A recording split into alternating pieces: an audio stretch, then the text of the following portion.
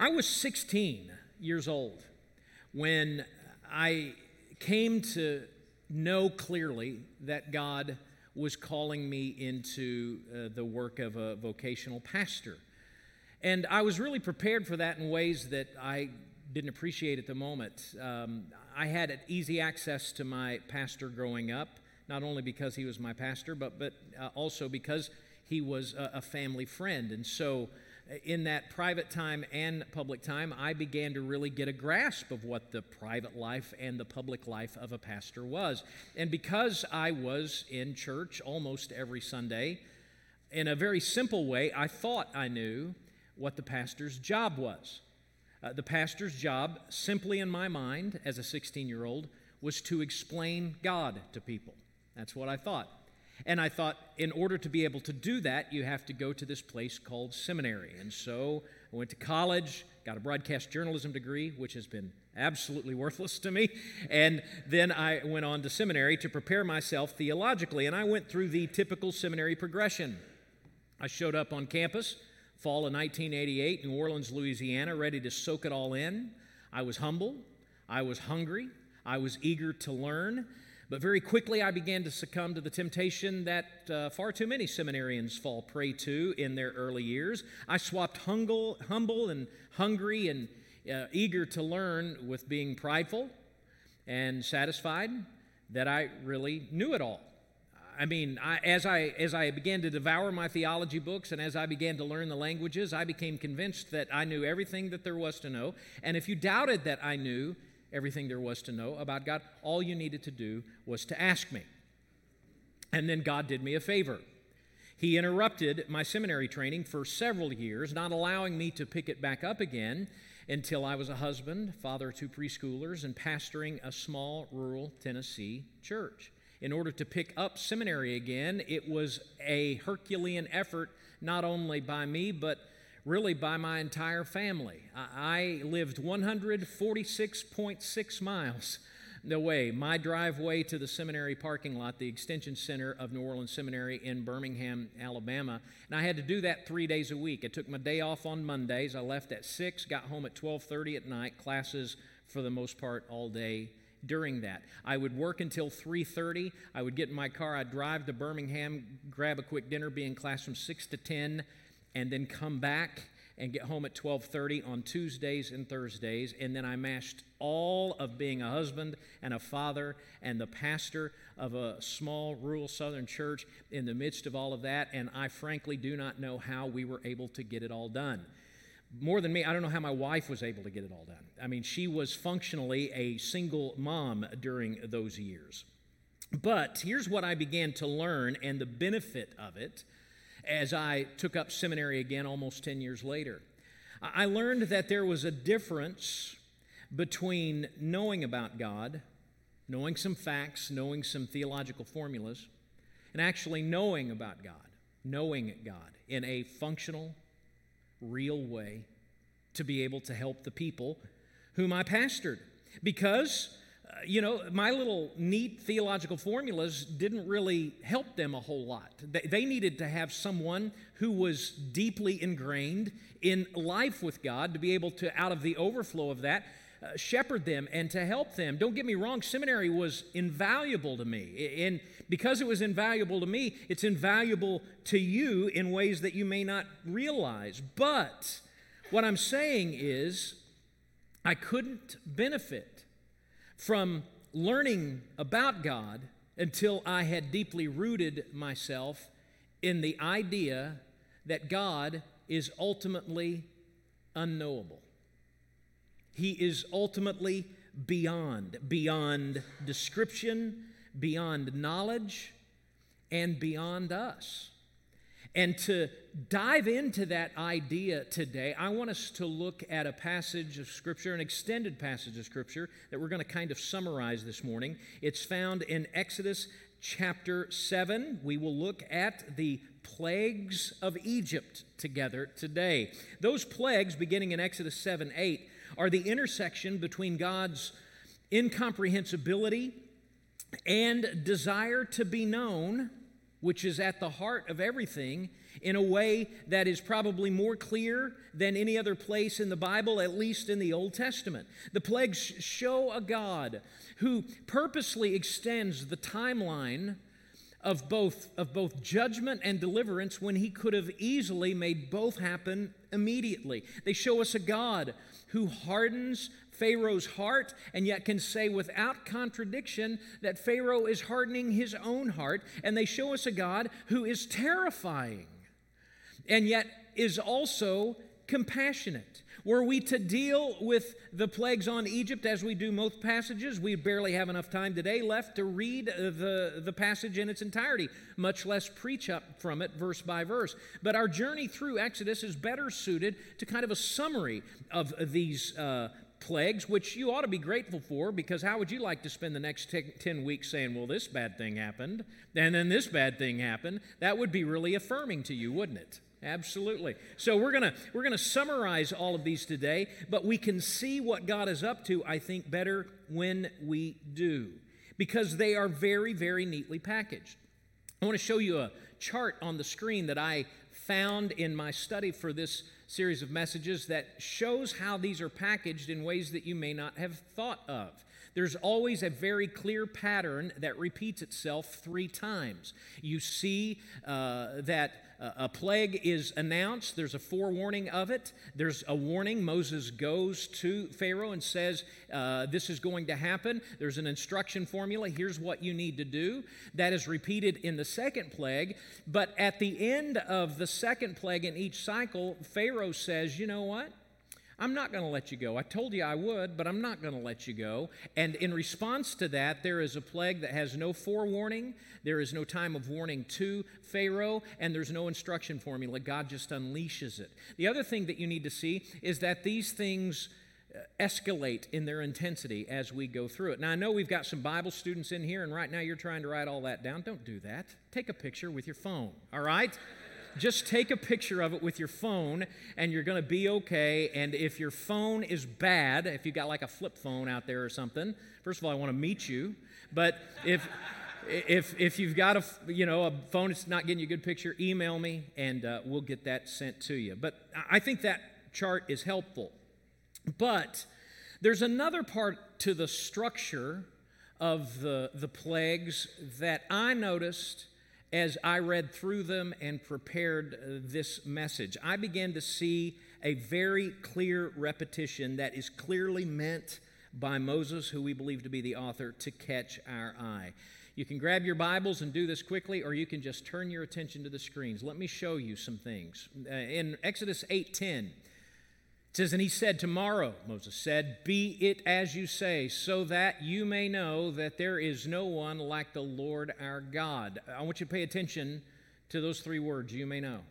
And then I want you to see how they happen over and over again. Next passage of Scripture, Exodus chapter 8, verse 22. But on that day I will set apart the land of Goshen where my people dwell, so that no swarms of flies shall be there, that you may know that I am the Lord in the midst of the earth. We see it again show up in Exodus chapter 9, verse 14. For this time I will send all my plagues on you yourself. He's speaking to Pharaoh, and on your servants and on your people, so that, there it is again, you may know that there is none like me in all the earth. A little later in Exodus chapter 9, we see it show up again. Verse 29, Moses said to him, as soon as I have gone out of the city, I will stretch out my hands to the Lord. The thunder will cease, and there will be no more hail, so that you may know that the earth is the Lord's. Then in chapter 10, it shows up again. In Exodus chapter 10, verse 2, and that you may tell in the hearing of your son and of your grandson how I have dealt harshly with the Egyptians and what signs I have done among them, that you may know that I am the Lord. And then one more time in Exodus chapter 11, verse 7, but not a dog shall growl against any of the people of Israel, either man or beast, that you may know that the Lord makes a distinction between Egypt and Israel. There's just a high occurrence of that phrase, you may know, in the plagues, spoken both to Pharaoh, that you may know that I am the Lord, and to the people of Israel, that you may know that I am the Lord. It showed up so much to me that I used my very, very good Bible study software, and I went on a hunch, and I searched for all of the occurrences of the words, "you may know," in the Old Testament. There's 18 of them. A third of them take place in the plagues of Egypt. So it's a kind of the overwhelming conclusion, if you were to be asked, what is the purpose of the plagues? It's God making himself known. And that thought in itself, God judging horrifically for the purpose of making himself known, may be incomprehensible to some of you, maybe most of you this morning. And the reason that God making himself known through these powerful acts of judgment may be incomprehensible is because of how God has been, as author Matthew Barrett puts it, domesticated in our minds. In his book, None Greater, which if you need a book recommendation, I highly recommend it to you, Matthew Barrett, None Greater, this is what he writes. God is just not a greater being than us, as if he were merely different in degree, a type of Superman. No, this God is different in kind. He is a different kind of being altogether. I want you to stop and think about how we process the concept of God in our minds. I mean, we typically tend to think of God as just like the perfect version of us. But that's flawed in its premise. God is not the perfect version of us. He is an entirely different being. And so when we try to project on him our constraints for understanding and our value systems, we're going to be wrong time and time again. God himself tells us that. In Isaiah 46:5, he says, "To whom will you liken me and make me your equal and compare me that we may be alike?" The answer is no one. You can't compare God to you or the best person you've ever known. God is different altogether. And so for us to think that, these plagues were really unnecessary, he could have condensed it, he didn't have to prolong it, is just flawed. It's flawed thinking at the outset. So what's the solution to all of that? You know what some people have chosen? Agnosticism, atheism. God just doesn't make sense to me in my mind. So either he exists and is completely unknowable, or he doesn't exist at all.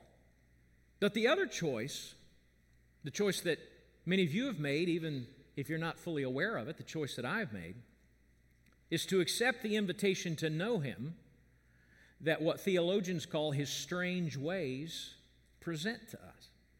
This God is incomprehensible, but knowable and wants to be known. And if I start there and then begin to read the plagues, what might I come to know about the God who's making himself known through him? First, I think that we would know that the Lord is the only God. He is the only God. This is the clear point of the first you may know in Exodus 8:10, but I want us to back out from that verse so that we can get a full context. Exodus chapter 8, verses 8 through 11, we get the full context of the end of the plague of the frogs. Then Pharaoh called Moses and Aaron and said, "Plead with the Lord to take the frogs from me and my people." The earlier verses say they were everywhere, and by everywhere I mean everywhere to infinity. They were just crawling with frogs. "And I will let the people go to sacrifice to the Lord if this happens." And Moses said to Pharaoh, "Be pleased to command me when I am to plead for you and for your servants and for your people, that the frogs may be cut off from you and your houses and be left only in the Nile." That's fancy Bible talk for saying, you tell me when and I'll get God to back them off. And being the rocket scientist Pharaoh is, he says tomorrow. I just want to live through frogs being in my bed and everywhere else one more night just to kind of, dwell in the experience, and then you can get rid of them. No wonder the guy loses his army a few chapters later. So he says, verse 10, "Tomorrow." And Moses says, "Be it as you say, so that you may know there is no one like the Lord our God. The frogs shall go away from you, and your houses and your servants and your people. and they shall be left only in the Nile. Now, I want you to stop and think about how you process the plagues in general. I think we tend to think of the plagues in general as just being the product of kind of a twisted and sadistic mind in God. Like he says in heaven, you know what's gross? Frogs.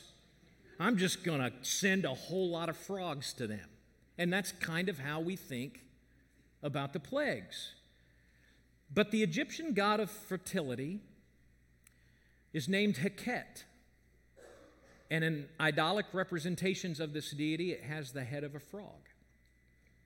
And so, the purpose of the plague of frogs is to say, I control frogs. I am the one who can call them to be a torment to you, and I am the one who can make them all go away. He takes what is worshipped as a god and then unleashes it against the worshipers in the most intense way possible, and then kills them to show that he is greater than the gods that they are worshiping. That's the reason Moses says when the frogs go away that Pharaoh will have another proof that there is no other God. The God of Israel is the only God. The judgment was so that Egypt would know that the Lord is the only God. Now, we're way too sophisticated for idolatry, aren't we? I mean, we are. We tell ourselves that. I mean, we barely can get our minds around worshiping the unseen God. Surely we're not going to fall prey to thinking this thing I bought at Target is going to dictate my life. We can't fall prey to idolatry. So when you hear people like me talk about idolatry, you tend to hear me talk to you about misplaced priorities. This thing is more important than God. You still believe in God, but this thing is more important than God. So we really think we're immune as moderns to idolatry in any real way. We don't actually worship something as a replacement for the one true God in our lives. So we don't need to be reminded that there is no God but God, do we? Do we? Romans 1, which I graciously gave to Jonathan to preach from when I was on sabbatical, and so he got to tell you for 6 weeks what sinners you were, and he really enjoyed that. At the end of Romans 1, it outlines the origins of sin by zeroing in on idolatry and says, over and over again, God gave humanity over to their lusts and up to their passions, essentially showing that God poured out his wrath against idolatry by frustrating the worshipers with intense manifestations of it, frustrating people with absurd amounts of what we claimed to worship. Read the end of Romans 1 when you get home, and you'll see that's what's going on. So think about that, and then ponder with me. Could it be that we worship our ability to understand and control the forces of nature? And so God gave us over to a virus that we could neither understand or stop, and maybe was even of our own creation? Could it be that we worship our radical self-determination, and so God is giving us over to an identity crisis as a culture, as a world, that keeps us from even being able to say definitively what a male and a female is? And listen closely. Could it be that we worship our country? And so God has given us over to an extremism on the right and the left that threatens to undo the very thing that we bow to. In other words, could it be that everything that has rocked us and divided us these last 3+ years have been a plague sent by God to uncover our idolatry and to show us that there is no God but God? One thing I know for sure, if Jesus' followers can't figure it out, nobody else is. Something to think about. The plagues in Egypt show us that there is no God but God. But they also help us know that the Lord is the Almighty God. The Almighty God. Let me show you a dominant theme that shows up several times in the "you may know" statements. When announcing that the flies would cover all parts of Egypt except that portion occupied by the Hebrews, God says through Moses in Exodus 8:22, "But on that day I will set apart the land of Goshen where my people dwell, so that no swarms of flies shall be there, that you may know that I am the Lord." And then look at that, in the midst of the earth. When God is announcing that the plagues would affect Pharaoh's household personally, God says through Moses in Exodus 9:14, look at it. It says, "For this time I will send my plagues on you yourself and your servants and your people, so that you may know that there is none like me," see it, "in all the earth." And then when God says through Moses that he will stop the plague of hail, he says in Exodus 9:22, "Stretch out your hand toward heaven, so that there may be hail in all the land of Egypt, on man and beast and every plant of the field in the land of Egypt." I want you to see a theme here.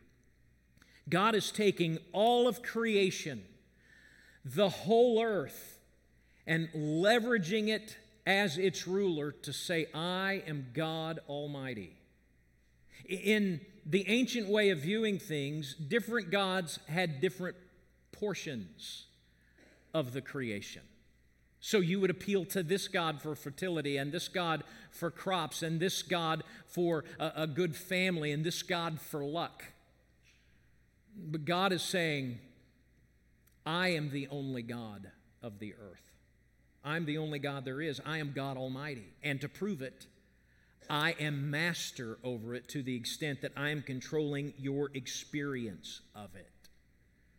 Perhaps the greatest loss resulting from scientific advancement is the loss of wonder. We've been able to discern the rules and the complexity that order our universe, but we can't see past the order to see the orderer. We have lost any sense of what it means to say that God is the Almighty God, the all-powerful God, all over the forces of nature. There are two ways, I think, to recover this. One's, let's just call it the Egyptian way. Not very pleasant. Because in getting all recovered there, what has to happen is that God has to overwhelm you with his omnipotence to highlight your impotence. He has to show you that you're utterly and completely lacking in any kind of control or self-determination. That way is the way of judgment. It is what awaits all who fail to take into account the other path for recovering all. And that is the way of worshiping as a creature at the feet of the Creator, to worshiping this God as the Almighty God. And let's make sure we know what worship is. Worship is not 20 minutes before preaching. It's not some songs. It's not a feeling. Worship's a declaration that you are worth all. You are worth everything. And when you do that and feel how small you are, then you can begin to understand that the God that we worship blithely here many times on a Sunday morning is the Almighty God. Which leads us to the last thing that we are meant to know about the incomprehensible God by reflecting on the Egyptian plagues. They teach us to know that the Lord is the saving God, the God who saves. That last, you may know, occurs in the announcement of the 10th and awful climactic plague upon Egypt. And it's spoken here in a way unlike the previous several. I want you to look at verse 4 of Exodus chapter 11, where it says this: "So Moses said, 'Thus says the Lord, about midnight I will go out in the midst of Egypt, And every firstborn in the land of Egypt shall die, from the firstborn of Pharaoh who sits on his throne to even the firstborn of the slave girl who is behind the handmill, and the firstborn of the cattle. I mean, what we've lost, I think, many times in our, movie representation of this that you'll probably watch this week at some point, is that the firstborn was more than just the firstborn of people. The first birds, cattle, livestock, everything in Egypt, that was the firstborn, died. Verse 6, there shall be a great cry throughout all the land of Egypt, such as there has never been nor ever will be again. But not a dog shall growl against any of the people of Israel, either man or beast. And here it is, that you may know that the Lord makes a distinction between Egypt and Israel. Here's ultimately where the plagues were leading for Pharaoh and his people. There is a difference in your experience of me as the only God, as God Almighty. If you have rejected me, you get judgment. But if you have become my people, then you get my mercy. I am not the God of plagues. I am the saving God. There's a difference between belonging to God and not. That's the double underline that falls under the plague. So in the midst of the carnage of judgment, which is incomprehensible, and the very concept of which have caused many people to decide, I don't accept the idea of God. In the midst of all of that is God saving His people. And it is this saving aspect of God's character that is at the very center of what we began to think about when we started this morning, the glory of God. I would suggest to you that knowing that the Lord is a saving God is the North Star that can guide you to Him in the midst of the fearsome knowledge of a God who is impossible to figure out. The thing that I think the plagues should have shown us more than anything else in some respects this morning is that the God we worship is not safe. He cannot be tamed. He cannot be leveraged for our agendas. God is not safe. It's very much like the allegory, The Lion, the Witch, and the Wardrobe, when Lucy goes to Mr. Beaver and is learning about Aslan the lion, and she asks, because it's a lion, is he safe? And Mr. Beaver says, safe? Of course he isn't safe. But he is good. He's the king, I tell you. And when we see all of these things pouring out on Egypt in judgment, to those of us who have taken time to reflect upon it, we see a God who's not safe. But in that last statement, we see a God who is good. And to make it very, very simple for us, God did an amazing thing. He gave us Jesus. In Hebrews chapter 2, the author is pouring over really some things about the idea of God that is incomprehensible and the mission of Jesus, which are incomprehensible. And he says, we don't see these things. We don't see the answer to these things. But then he says, and he says it just like this, but we see Him. We see Jesus. Jesus has taken all that can't be known about God and simplified it in its purest form and let us know His heart. And His heart is of a God that saves. His heart is that He is a God of mercy. He can't be contained by our neat and tidy theological formulas, as necessary as those theological formulas are. You can spend the rest of your life trying to know about Him, and you will conclude that knowing Him fully is impossible. But you can know Jesus. And as we celebrate His final climactic work this week, we recognize that He took the judgment that we deserved on Himself, and on the cross shows us Clearly, God's not safe, but He is good.